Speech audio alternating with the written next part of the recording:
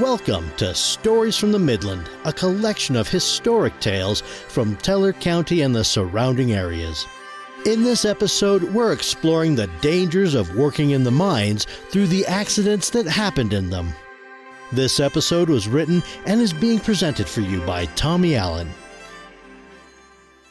This episode is going to be unlike any of our others here on Stories from the Midland. While we've dealt with untimely and violent death before in the podcast, we haven't done so to this extreme.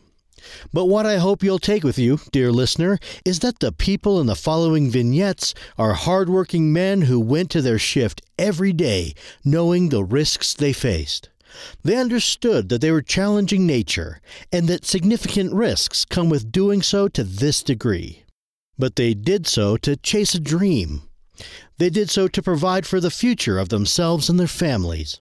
They did so because they were stalwart men who knew they had to choose the hardest and most dangerous path to reach their goals. As the 19th century became the 20th, underground mining held a great many risks, many times deadly. This was just as true in the Cripple Creek Gold District as anywhere else. Hoist accidents, cave-ins, explosions, and more could take the limbs or lives of those tough men extracting the ore from those dark and claustrophobic caverns hundreds or over 1,000 feet underground. So in this episode, we're looking at accidents in the mines of the Cripple Creek Gold District. Louis Touché leaves his widowed mother. Louis Touché's last day on this earth was November 26, 1894. 3 days before, he'd been working in the northern tunnel, or drift, at the 150-foot level and had lit the fuses of his explosives. He moved 250 feet away and was standing with 15 other miners when the explosives detonated. The explosion sent a single small fragment of rock speeding down the drift, and it struck Touché's skull just behind the right ear, fracturing it. It took 3 days, but Touché finally died from that injury. He was apparently a frugal man and left $10,000, a little over $357,000 in 2023, to his mother, who had also previously lost her husband. Two mines, the Portland and the Independence, claimed to be the only mines in the district that provided free insurance to their miners, and Touché's mother also received a full year of his pay, about $1,200 or $43,000 in 2023 money. A cave-in at the Annalee in Victor entombs 8 men.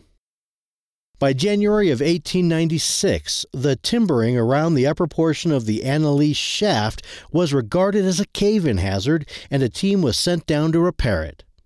In the late morning of January 4th, 4 men were working at the second level, and 2 more were working between the third and the fourth. Thomas Sheldon, assistant superintendent of the Portland mine, and W.E. Lone, superintendent of the Annalee, were also on the cage in the shaft. With potential danger imminent, Lone had warned the engineer at the hoist to be on watch for an emergency signal, at which he was to raise the cage as fast as possible. Timberman James Hancock had ascended to the surface to select some timbers and was headed back down when the emergency signal was received at the surface, followed by the sounds of rumbling and the snapping of timbers. The engineer immediately tried to raise the cage, but it was stuck nearly in place. Then the weight on the cage overcame the power of the hoist, and the cage began to descend. The cable rolled off the drum about 75 feet before stopping. A brave miner on a rope was lowered by windlass into the collapsed shaft and was only able to descend 100 feet before his way was completely blocked. The miner yelled and tapped on the water and steam pipe that went further down past the blockage, but he received no response.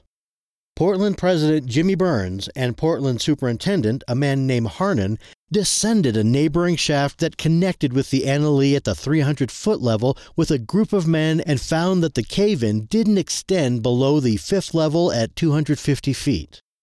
Burns and Harnan gathered a large group of their best miners and began clearing the obstruction from below and to begin retimbering the shaft from above. A week later, the rescue effort continued, and no bodies had yet been found. Joseph James, killed by drills. Joseph James was 20 years old the day he died. He was ascending the Burns shaft in the Portland mine in a cage at about 10 o'clock p.m. on February 16, 1897, accompanying a car loaded with drills. As the cage continued up, some of the drills caught a passing shaft timber and overturned the car. James was jammed up against the side of the cage as drills were driven into his abdomen. His head was also badly wounded. He was dead by the time he reached the surface. Anton Koelnigg is half on and half off.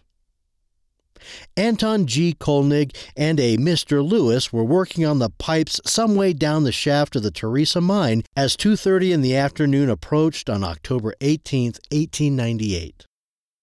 Koelnigg was 24 years old and had lived in the Cripple Creek mining district for the last 3 years, engaged in mining nearly the entire time. He was single and the only of his family known in the state were parents living over in Redcliffe. Down in the Theresa, Koelnigg was stepping off the cage and into the tunnel off the shaft when he rang the bell which indicated to the engineer on the hoist that he was clear of the cage and the engineer should raise it. Koelnigg had 1 foot on and 1 foot off the cage when it quickly started to rise. He lost his balance and fell so his head became stuck between the cage and the shaft's timbers, crushing his skull. Lewis signaled to stop the cage as fast as he could, and he freed Koelnigg's skull, but he was too late. Koelnigg was conscious through the ordeal and remained so until he died at about 4 o'clock. All right, we're going to stop here. What we've talked about in this episode only represents a very small percentage of the accidents that were happening throughout the gold camp. My intent isn't to overwhelm you with violence, but to demonstrate for you the dangers miners faced every time they went down that mine shaft. While it is far too easy for us to look back at their decision to do so and judge them for it, remember that we live in a more privileged time where we have no point of reference to possibly understand what they were going through in their day. Thank you for joining me for this episode. This is Tommy Allen, and on behalf of Trevor Phipps, have a great day. We look forward to having you join us next time for more Stories from the Midland. References used in this episode can be found on its webpage. Visit storiesfromthemidland.com/podcast.